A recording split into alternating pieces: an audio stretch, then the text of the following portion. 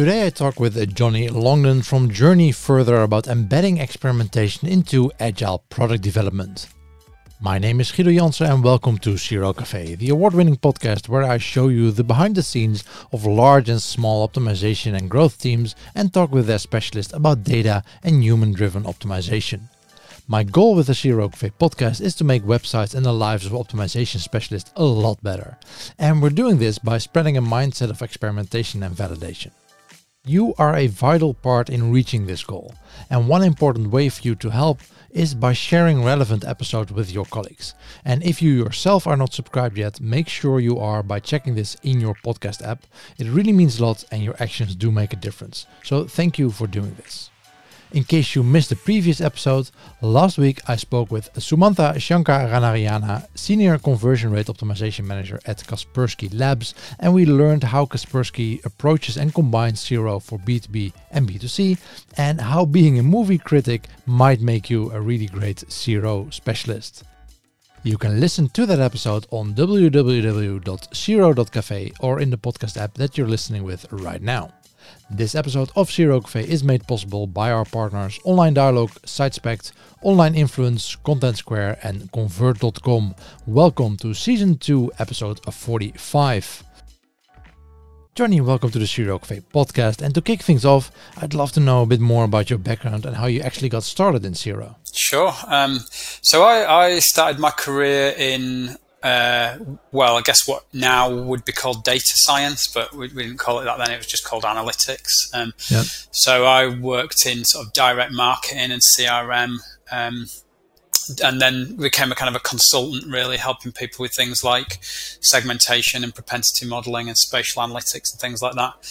And then I was working for an agency that did a bit of both of that sort of offline stuff and digital. Mm-hmm. And this was in about 2007 or something like that, and I sort of just got exposed to this sort of world of digital analytics, and and conversion optimization wasn't really a thing then. It was like A/B testing tools were just about emerging, and I just became fascinated in that. But particularly, I saw that most of the people that were doing that sort of stuff had no actual experience in analytics. So I thought it must be quite beneficial to take that real experience of analytics and put it with that. So that's why I kind of crossed over into digital, and that was a successful thing. That kind of got me, quite a lot further than most of the people doing it at the time. I then ran analytics and conversion agency teams in a couple of agencies for about 7 or 8 years. Most of that time was with a big global agency called RGA that are headquartered out of New York, and they're kind of an innovation consultancy, really. So whilst running a team, I then ended up becoming more of a management consultant. So I would fly around the world and help big organizations with their sort of internal setup for analytics and conversion. So people like Nike, this big Russian retailer called MVideo, Manchester United, a few other companies like that. And then I had a baby, so I just couldn't do the travel anymore. So I wanted to go client side. So I did a stint at Visa working on their version of PayPal called Visa Checkout. Mm-hmm. And then went to work for Sky. And Sky is sort of probably the most interesting part of my story, I guess. So Sky, before I worked there, had real sort of fragmented different digital teams in different parts of the business. And for efficiency reasons, they wanted to put it all together into a centre of excellence in Leeds. And I was hired right at the start of that process. With quite a broad remit, really, just about how do you make that sort of a thing commercially beneficial, and how do you make sure it has good commercial impact. And because of my background, my answer to that question is experimentation. So I built a big experimentation function there.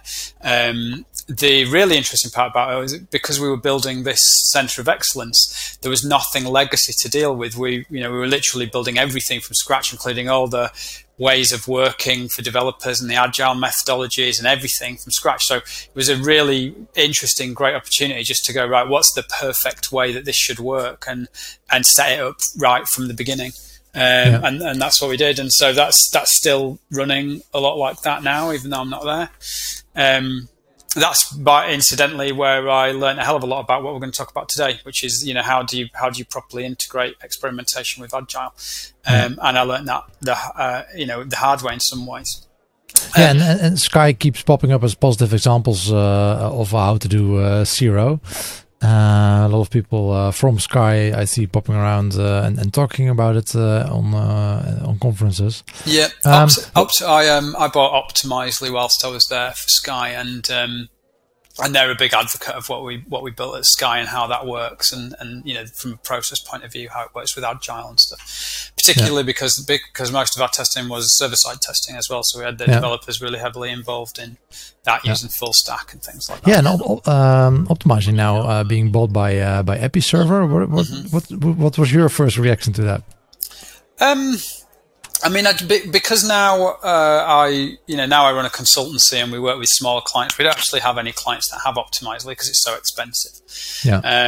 And so I'm a bit removed from it really as a thing. So I don't know. I thought it was a bit odd. This is it's not the most obvious connection that you would make, but other than that, I don't know. I don't know much about the acquisition and what it will mean or anything like that. So certainly, I have heard some grumblings from people that they believe it will change things and stuff like that, but I don't know that much about it really. Yeah, I've spoken to a couple of people that almost no one saw this coming. That's basically the main trend. Yeah, and. We'll see what this brings, if it will remove Optimizely from the basically the open market as a free service, or if it's going to be connected to Episerver alone. We'll have to see. I actually have a scheduled podcast with the CEO from Episerver, Alex Atzberger. So I'm going to ask him. Yeah. So this is just an introduction how you got started with Zero. Why are you still in Zero? Yeah, well,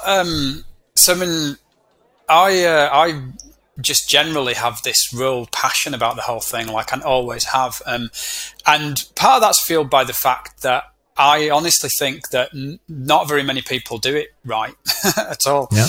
And there's a whole range of what you mean when you say CRO, like a really big spectrum. And you have at the bottom end of the scale companies who, they've literally got somebody in the marketing team who very occasionally runs an A/B test in Google Optimize or something like that. And they can genuinely believe that they do CRO by doing that. And then at the opposite end of the scale, you've got Sky all the way up to Booking.com and all the other big guys that people talk about when they talk about experimentation. And there's a whole range in between that. But the vast majority of people are sort of at the bottom end of that scale and don't realize it. And that's just it's really interesting for me. It's something that I want to try and change. I want to try and open people's eyes to the fact that there's a better way to do it and that it has such enormous benefit as well. When you do it right and you get the right process behind it, it just can't not have a really, really massive impact and a really beneficial impact. And so that's actually really what drove me to start Journey Further Conversion, because I just want to kind of go out there and open people's eyes to it and get them to understand it.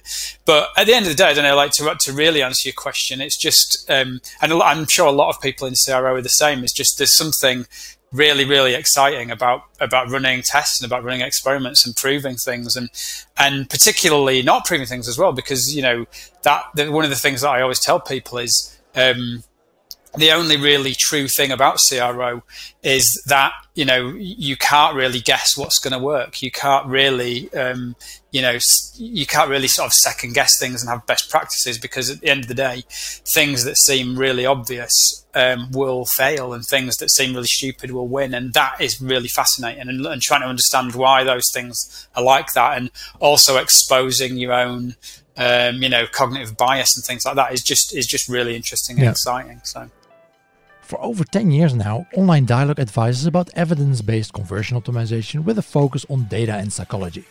We see that analyzing data and recognizing customer behavior results in a better online dialogue with your clients and a higher ROI.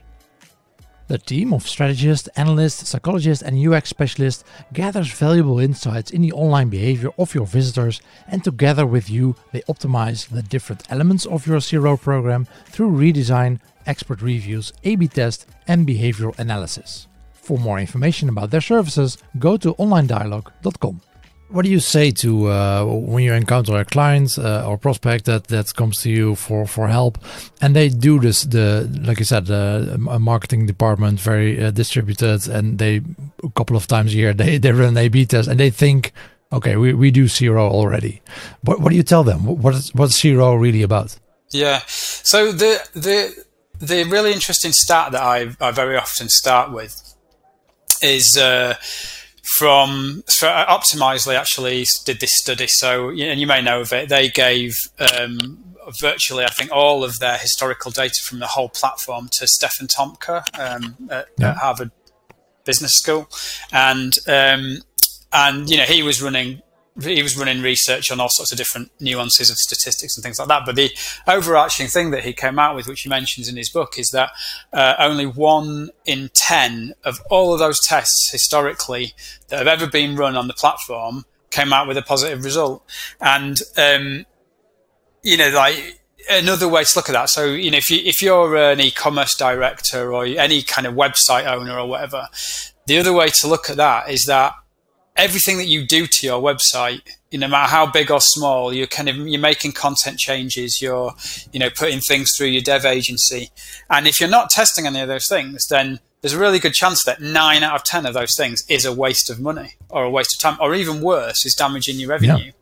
And that's what I try and get people to realize first of all is just by showing examples of things where where it seemed like a no-brainer. It seemed like something that, you couldn't possibly not do, that actually turned out to be detrimental.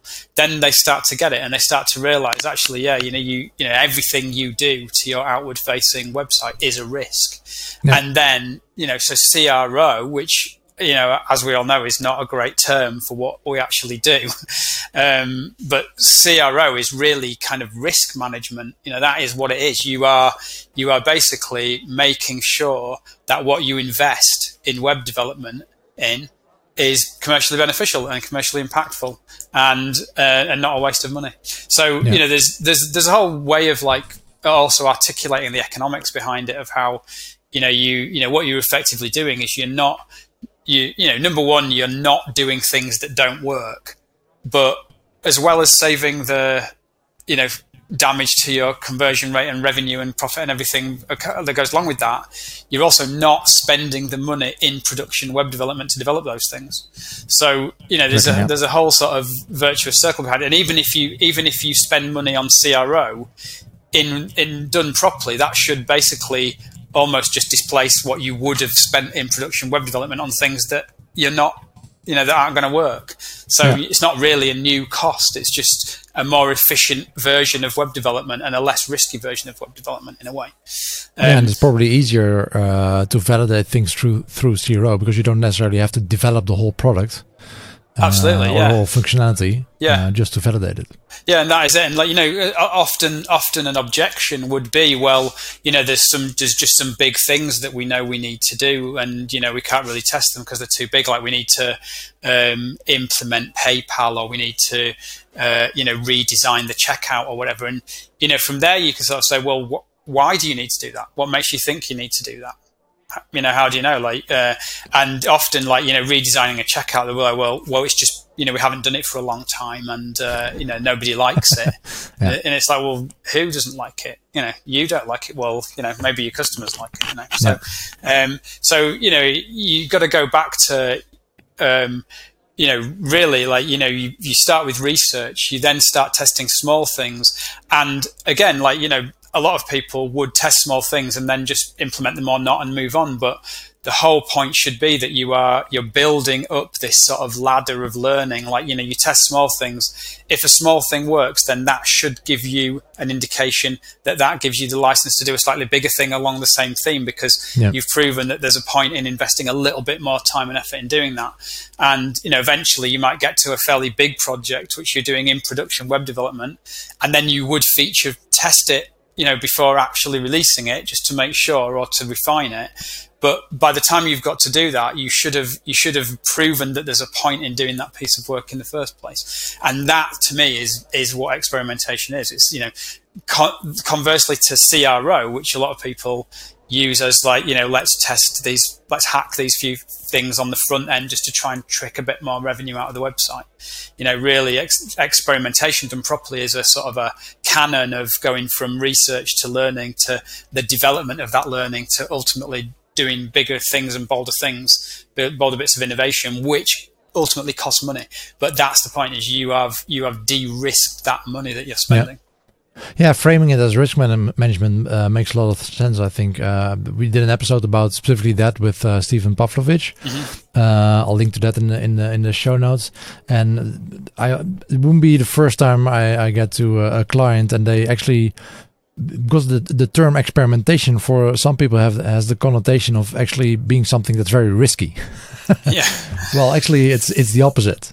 At least the way that we do it with CRO. Yeah. And yeah, I think actually the 1 in 10 that you mentioned from the Stephen Tompkins research, I think that might be actually there might be positive bias in there still, because those are experiments that people consciously of course create yeah. in those systems. So it might be 1 in 10 might be even on the positive side for the effect that all your changes have. Yeah, because you've got to think as well, like all those companies, they bought Optimizely. So not only are they doing testing, they must be reasonably serious about it because they've got Optimizely, So yeah, and that means that they're probably putting a reasonable amount of research and data behind those tests. So absolutely, that could be positive or too positive even. But the other thing, like I don't know, ultimately we're trying to persuade somebody like an e-commerce director or somebody relatively senior, to consider this and to consider, the transformation that goes with doing it properly. Yeah. And I find the challenge is often that those kind of people, they have at some point sort of box ticked CRO by the fact that they've got, somebody over there that does that, or an agency that's doing a bit of that for them or something like that. And it's almost a kind of like, you might have like a balance sheet where they've got annual budgets and they've got PPC, SEO, CRO. And by that fact, they think that they are doing CRO. And just back to what I was saying originally, there's so many different things that CRO can mean, but the part of the challenge is that they will think, well, we've got a CRO person, we've even got like a little CRO team, so we've got it covered. That's absolutely fine. We're doing it.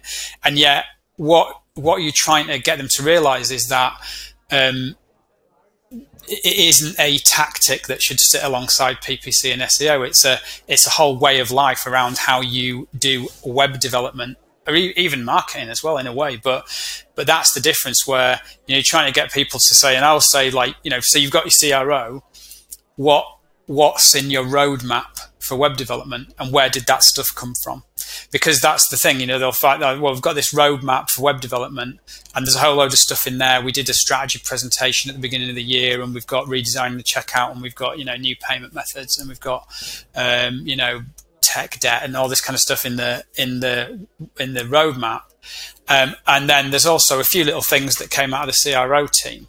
And you're like, well, if what you mean by CRO, if you take away the term, what it really is simply using research and data to understand what you should do to your website and experimenting to validate whether you really should or not.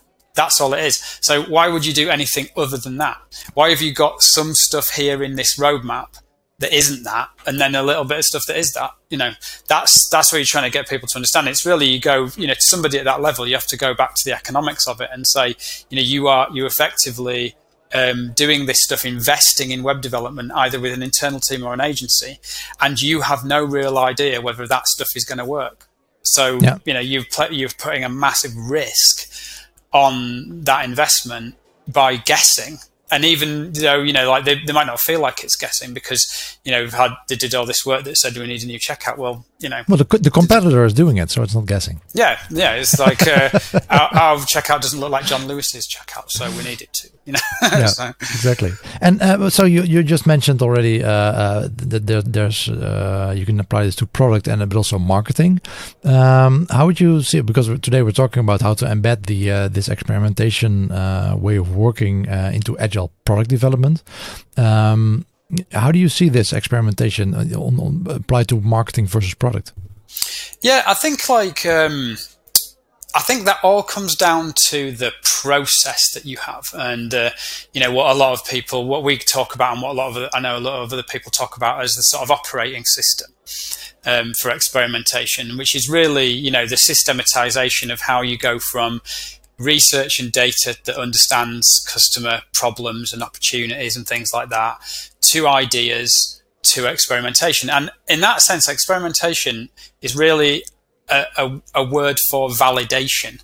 And so if you take it to a slightly higher level where you're simply, managing the process of research, data and insight, then managing the process of ideation and prioritization of ideas and what you should be doing, and then doing some kind of validation in order to ensure that those ideas are really the right ideas before you actually push them out into the real world, then that doesn't have to necessarily relate just to website content. That can be, marketing. It could be, PPC, messaging, testing, or all sorts of things. And I mean, in a lot of those channels, you can do experimentation in the same way. So I don't really see that, you need to necessarily limit it just to website content, although of course that's where it is traditionally most used. Yeah. Out of interest, like after I worked at Sky, I then went to be the e-commerce director of a hotel company, a fairly large hotel company in the UK. And what attracted me to that role was that really was like an experiment, it's an experimental job. Like, what happens if I take this stuff and this way of working that I've built at Sky and apply it to everything? Because I ran the P&L for not just the website, but all of the marketing and distribution as well. And so I used the same process and used the same system that I developed for everything, and it worked really, really well.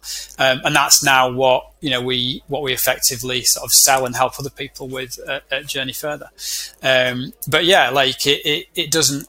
I think if you get hung up on the idea of an A/B test and all the statistical significance and things like that, which absolutely you should do where you can, then it precludes you from doing other kinds of validation, where that's really what it is you're doing. You're validating ideas. Yeah. Yeah, I think it makes sense that you start doing this on your own marketing channels. I mean, that's where you probably have the most traffic, and in terms of CRO, if that includes A/B testing, that's where you have a lot of data. But of course, those principles, you can apply them to email, SEO, SEA, product, all your marketing channels. It's not exclusive for digital, for your own website. Yeah, and also if you have a really good, well articulated sort of strategy for what performance means, like how you basically kind of chunk out performance into the different levers that you can pull in order to drive profitability for your business, then that will naturally cascade down into the different things that you do, into the different traffic drivers, different parts of conversion and things like that. Even if you're an e-commerce business, into things like the distribution chain, or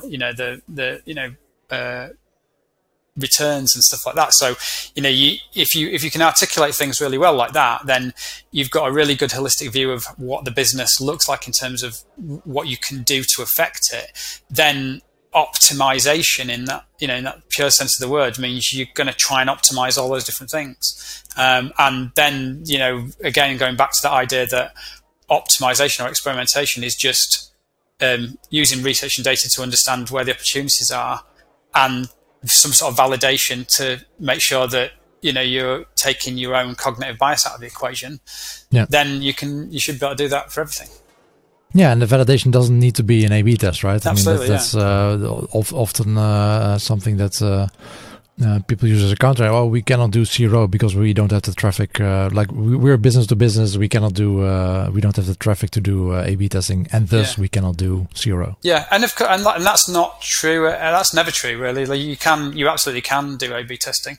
You just have to understand the statistics of it. You have to understand the statistics well enough to know that there is a place where you can accept much lower levels of significance than 95%, as long as you using sample sizes in the right way and things like that, and testing on upstream metrics rather than eventual conversion and all that sort of stuff. You absolutely can do it, but even if it gets to the level where it's really, really imperfect, it's still better than not doing it. It's still always slightly better than not bothering and just guessing. And again, the whole point is that you start learning, and you might run these tests that maybe they're not perfect statistically, but you will learn from the data that you get off the back of it and the post-test research and all that sort of stuff. So, and assuming your company grows and your marketing channels grow, you will be very good in your preparation for when the time comes, and you can run those tests. Yeah, absolutely.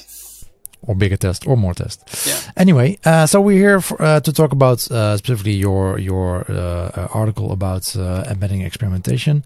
So first off, let's ask the question. I mean, this is probably so embedding it in an organization or embedding it into your agile product development is probably in contrast to having it as a standalone team. Yeah. So what are the differences there? Why should you go for embedding it in your whole process?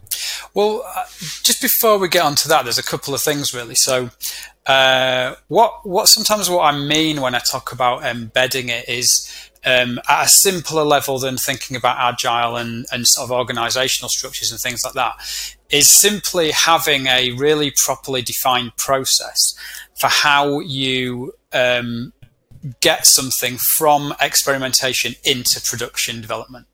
And where that comes from is we come across this a lot with clients that we have, where somebody there may be sort of a CRO internal person or an agency or something like that, and they're running tests, and some of those will win, and then they're effectively saying this is one, you should push this live.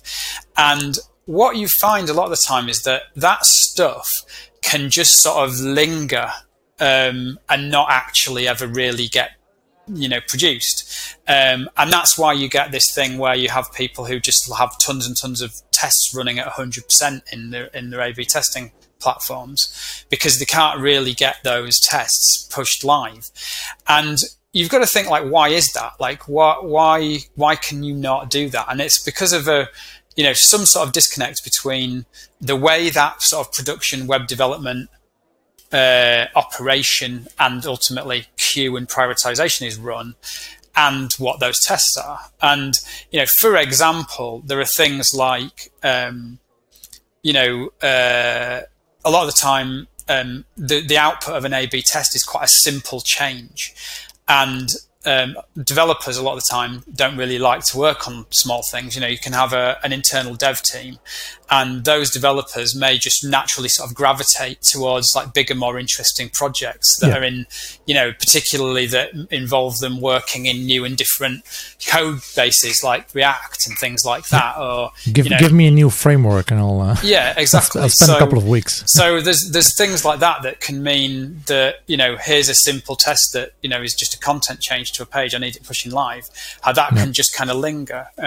Similarly, there are things like the sort of hippo effect, where you might have senior people just sort of saying, right, I need this doing now, and these are kind of bigger things, and those things will churn around the top of that dev queue.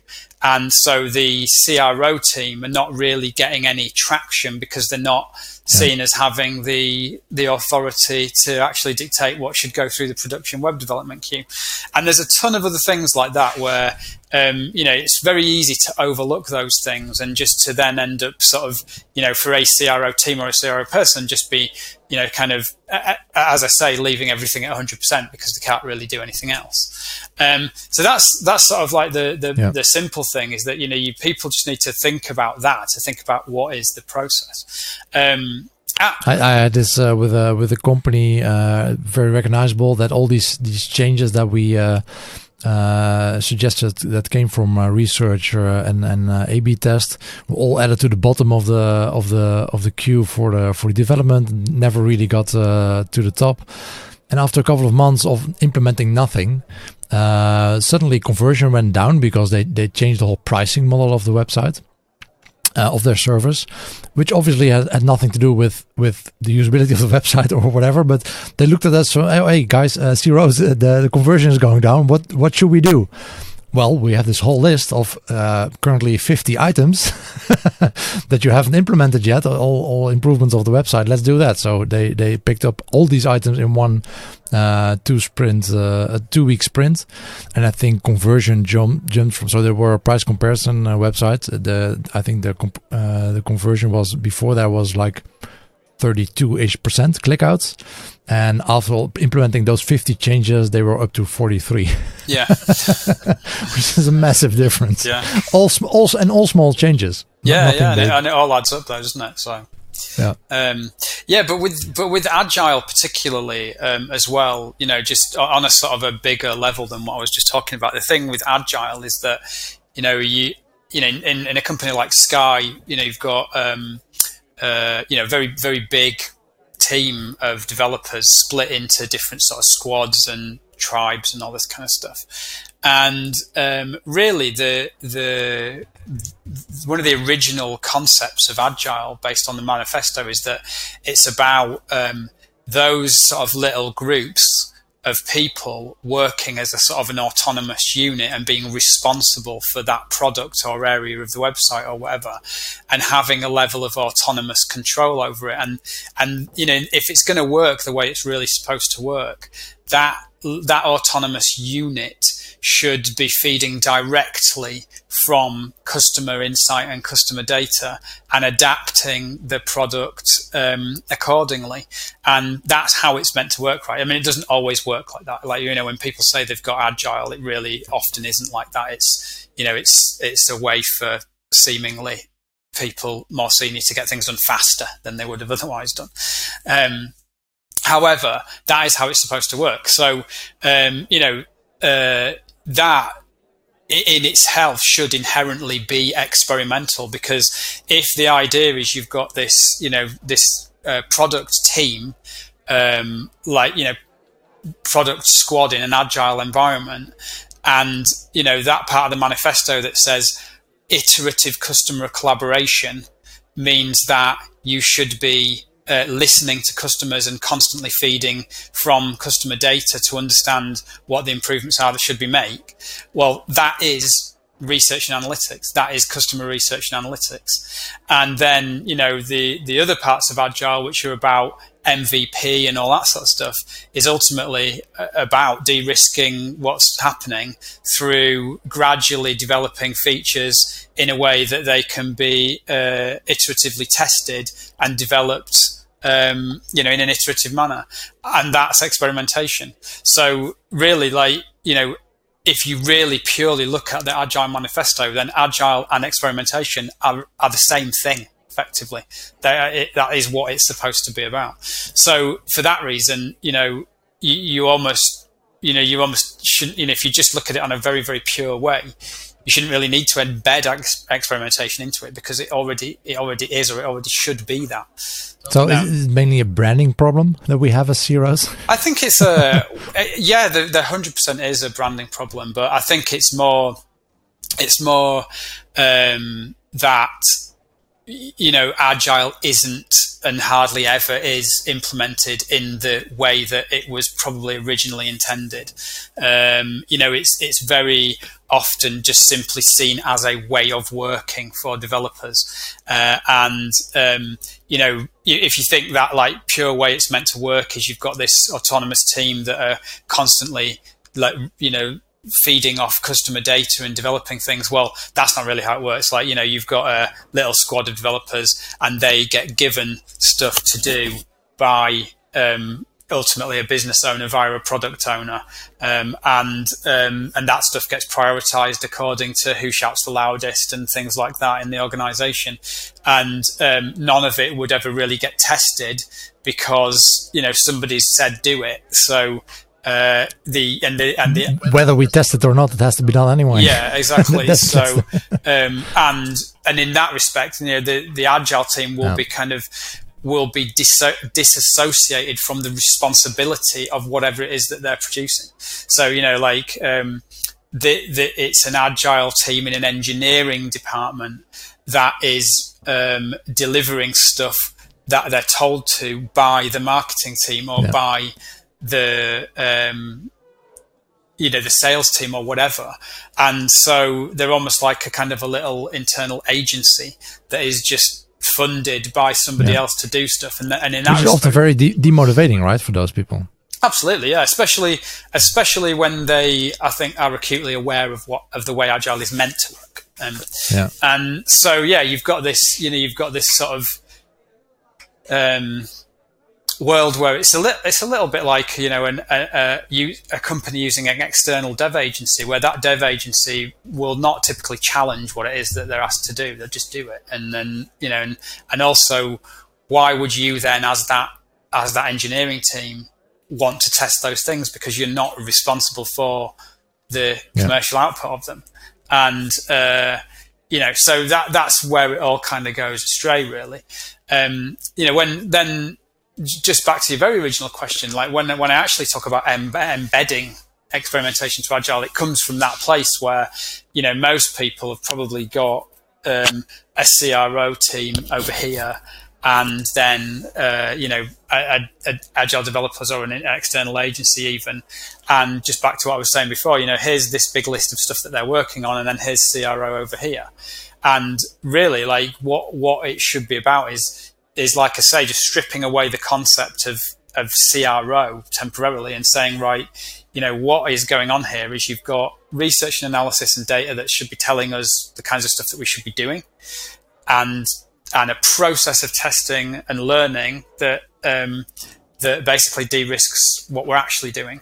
And so when I talk about embedding it in that level, it's just bringing those things together. If you've got a CRO team over there and you've got engineers over there, you've got what you need. You just haven't put them together in the right way. So you've got the expertise at data analytics and user testing and research and things like that.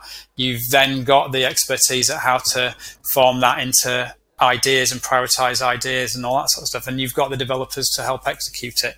You just haven't brought them together in the right way. So if that's a situation that you encounter at a prospect or new client, where do you start? I think it's just, so we generally tend to kind of start out with what I was saying at the beginning around like the economics of it. Like, you try and get people to understand the economics of it and the fact that they are doing things to the website, that even though they seem like no-brainers, could be having a detrimental effect. And then the other thing I really try and get across to people is that it's not actually that difficult. Like, I think, you have conversations around this sort of stuff with people, senior people in businesses, and their minds sort of saying to them, transformation project, and it sounds really complicated, and business transformation, and we're gonna have to get McKinsey in or something, and it isn't really that hard. It's just about, at the end of the day, when you really, really strip it down to what it is better prioritizing the queue of stuff going into web development. That's literally it. Like, you've got a queue of stuff. You've got Jira with a big list of stuff in that that the engineers are going to work through. What is the best way to A, put stuff into that list, and B, organize that list so that they are working on it in the right way and giving it the best commercial output. And that is ultimately all it is, right? That is what it is. That's the absolute output of experimentation. And so get them to see that, it all becomes a little bit more simple. And then, the idea of just reorganizing people and things like that gets a bit easier. But, then you've got kind of questions of like, what's the right model for it? Do you try and sort of democratize it and get product teams actually running experiments, or do you have a small team that is, running experimentation for them? That's where I come back to this idea of properly embedding experimentation, which is in a way what we managed to do at Sky to an extent, which is that you really, going back to that idea of what agile is, you should have a conversion or optimization or experimentation kind of consultant, or whatever you want to call them, that is aligned to each different product area, and their responsibility is ultimately feeding research, analysis and ideas into the product team, and to an extent alongside the product owner, managing the process of experimentation and what gets built and how it gets experimented on, and how you go from sort of small test to big test and stuff like that. And that is their role within that team. And if all of those different consultants are actually literally together a team under some sort of general line management, or they are just a virtual team, depending on what the reporting structures are, then they can all work together to ensure the development of that function, of that concept in the business. Now, I think that's really important because, again, going back to that idea of agile being sort of autonomous units, I don't think generally people working in a proper agile way like outside input if they can help it, because that is really what agile is supposed to be. It's supposed to be they're responsible for that, and if you're able to put that within the squad and to make it a part of the squad and to involve everybody in it, so that literally at daily stand-ups they're discussing the experimentation process and discussing what gets tested on and all this kind of stuff, then that to me works much better and gets much better output. And I think not doing that, you would find a fair amount of resistance if it's just somebody over in that BI team, like over there, who does experimentation, is kind of telling us what we should test on and stuff like that. Then you get a lot more resistance to it for that. So I usually see in a CRO specialist also, or the CRO team, as the body that advises the product manager on what to do, but it's still the product manager's choice if they're going to implement it or not, because it's not the CRO team. We cannot necessarily see the whole impact of implementing something and all the business impacts of that. I mean, the development or the logistics on creating something, we can say, okay, this is the impact it will have on your users. But then it's still going to be up to the product owner to decide, okay, does it make business sense to do it? Yeah, absolutely. I think like the other interesting part is, like, you got on one end of the scale, if you have a CRO team that have too much responsibility for actually executing every single part of the process, then they become a real bottleneck. So if every sort of product manager or product owner has to sort of go and say, right, we want to test this now, and can you develop this test, and and it's going through a bottleneck, then it becomes a bottleneck. But the absolute opposite of that is you just give testing capabilities to every different product team and allow everybody to test everything.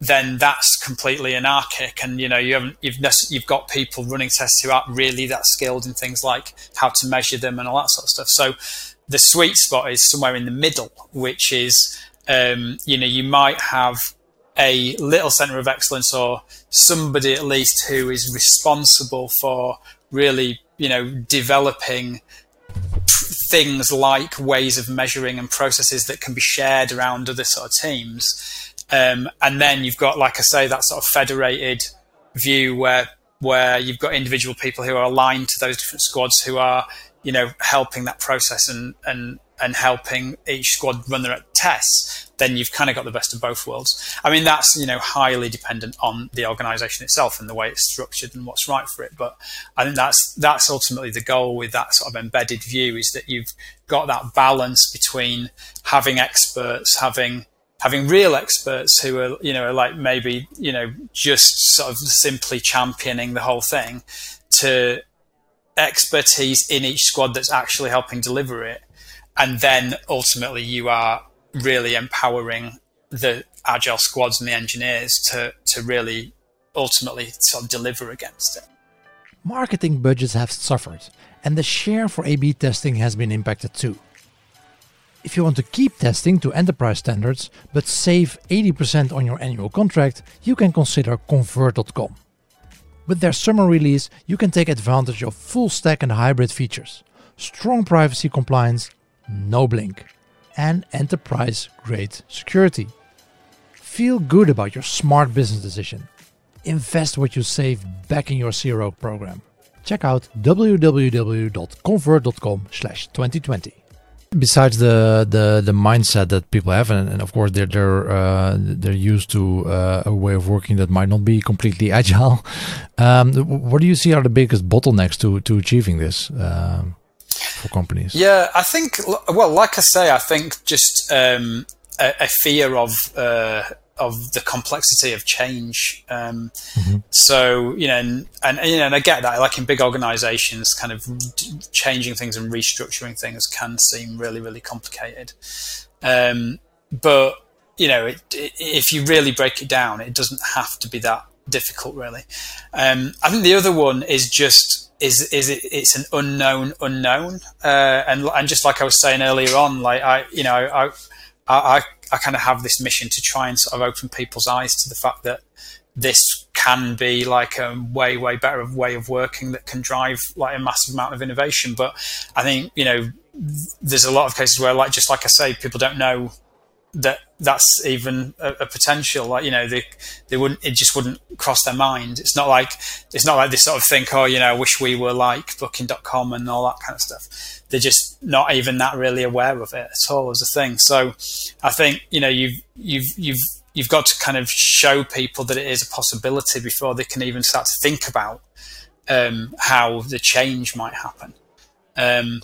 And then, the other big thing is just sort of different bits of cultural resistance to it. And just like I say, that can ultimately boil down to different sort of political ways of working within the organization, different things about responsibilities and stuff like that, where, who feels like they own what, and, how do you then,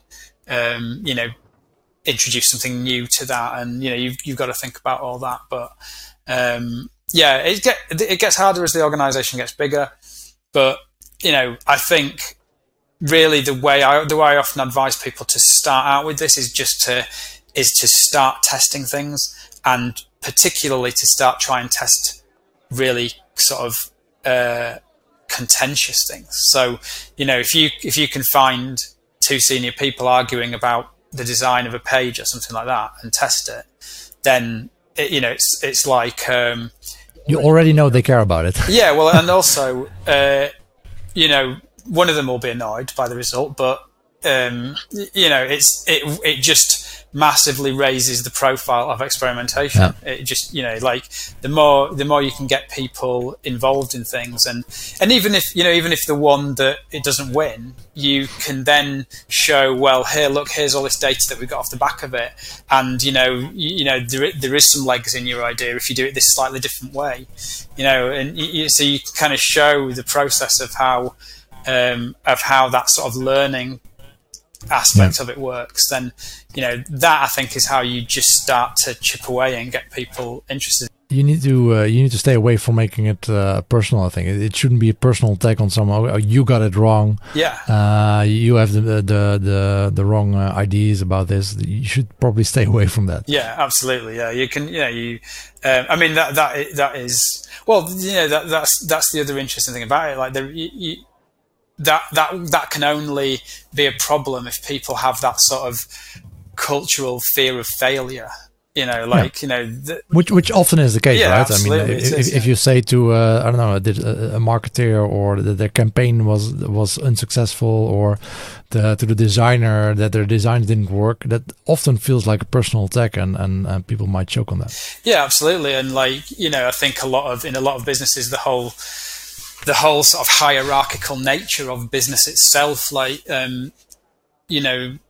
really sort of leads people to think, well, I've been hired into this really senior position. I've been hired because of my expertise, and I've got to demonstrate my expertise and my ability to come up with ideas. And if those ideas are sort of proven to not work through a test, then that doesn't look good. But again, like, that's why, as with any kind of experimentation, the most important thing is the post research that you do afterwards, because what you can learn, like from even something that loses, can have such a massive dramatic impact, like on something going forward. So that's the most important thing to try and get across, is that it's not a test that doesn't win. It's not a failure.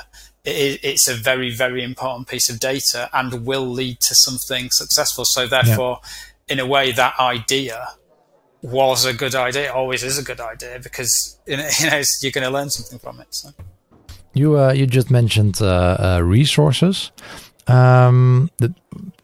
Assuming like an average mid-sized company, what kind of resources do they need? What would the team look like if you have a free hand in combining a team?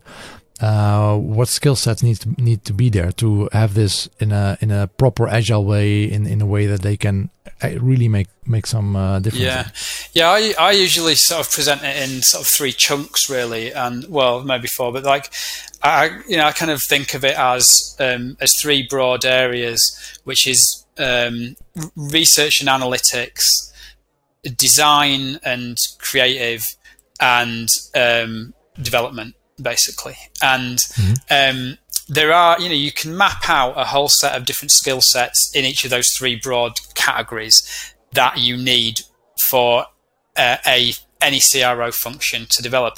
But that doesn't sort of necessarily say where those skills should sit. And in a really small company, they could, you could try your best to find one person who can do all of them.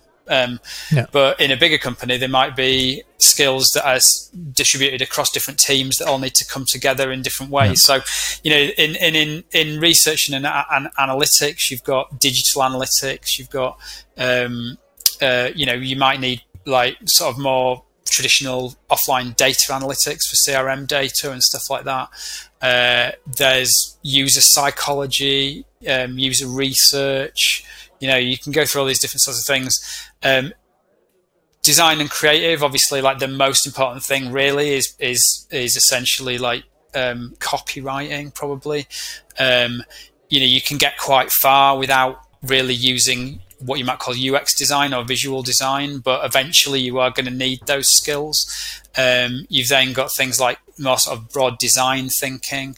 And then, in development, again, you can get reasonably far without anything. If you're using a WYSIWYG editor and you've got a basic sort of site, but then sort of very quickly you're going to need a front-end developer. Eventually, you might need back-end development of some description. And then alongside that, there's always the whole kind of thing of tagging and tool implementation and stuff like that. So there's a whole range of skills like that. And any organization thinking seriously about CRO just needs to think, what is our plan for where we get all this stuff in the short, medium, and long term. And, for a large organization, all those things probably exist somewhere.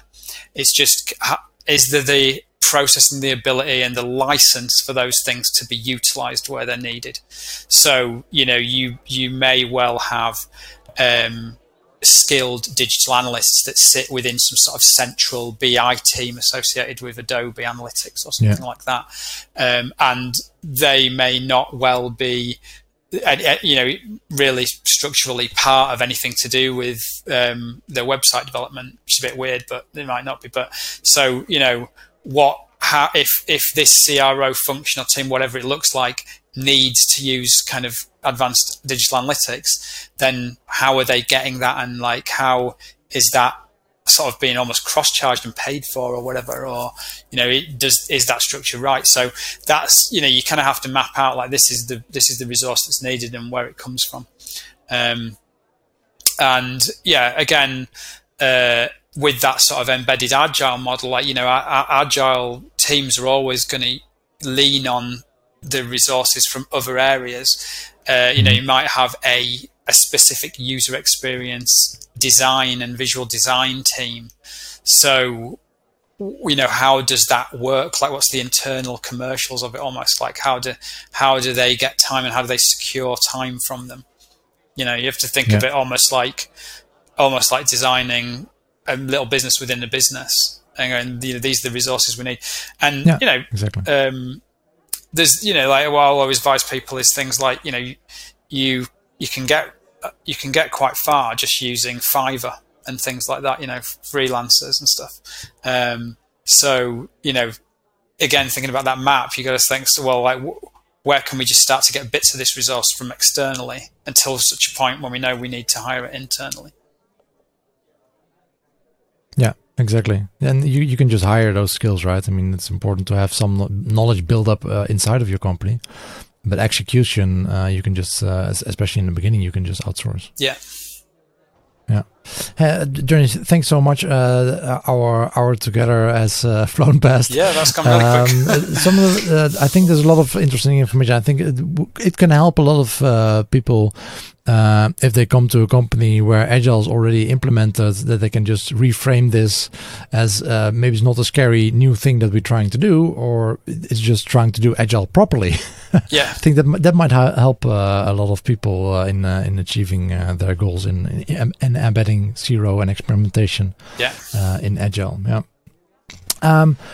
So you've been in this working in this field for quite some time now. So one of my final questions for you will be, what's the insight that you think you might have that others in the industry don't have? So I think that you see that a hell of a lot of people working in CRO, as we call it, have not ever really had the client side experience, and I think traditionally CRO is a kind of a black box thing where like as a consultant or an agency, you would go to a company and say, we'll go away and do this testing for you and come and tell you what works. And I think we're on a tipping point where that is just not going to be what people see CRO as in the future. I think, it ultimately is something that should best sit in-house and should be controlled within the business, because what it is really a way of working around web development and digital innovation.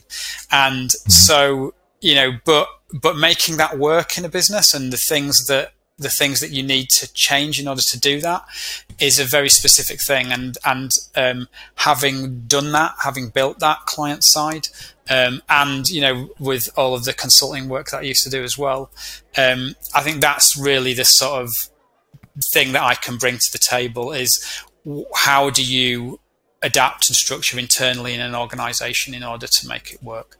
And plus that just gives that just gives you a hell of a lot of insight about how to do the day job, I guess, as well in different ways, and how to kind of ultimately make it work. So that's really what a big part of what we sort of say is our USP as an agency, and every single person that works for me is ex-client side in exactly the same way as well.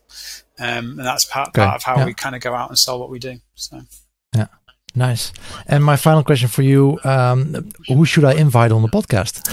Who inspires you? Who will be a good guest to share their experience here? Well, John Crowder, who works for me, is absolutely brilliant in this sort of field, but he's also just a really great personality. So it would be a really interesting person to have on. And what should we talk about? I think, well, you'd have to ask him, but I think so. He is on the side in a couple of rock bands and stuff like that. So he just has a lot of. So he's a proper CRO rock star. Yeah, I can't imagine he would ever want to call himself that, but yes, he is. Nice. So yeah, something around that. Cool. So if you can introduce us, then we'll connect and see if we can work something out for the podcast. Yeah, sure. Thank you so much. Thank you for your time. No problem. And talk to you again soon. Great. Thank you very much. And this concludes Season 2, Episode 45 of the Zero Cafe podcast with Johnny Longden from Journey Further. Next Monday, I talk with Pep Laya, founder at CXL, and we're going to talk about testing your website copy. Talk to you then, and always be optimizing.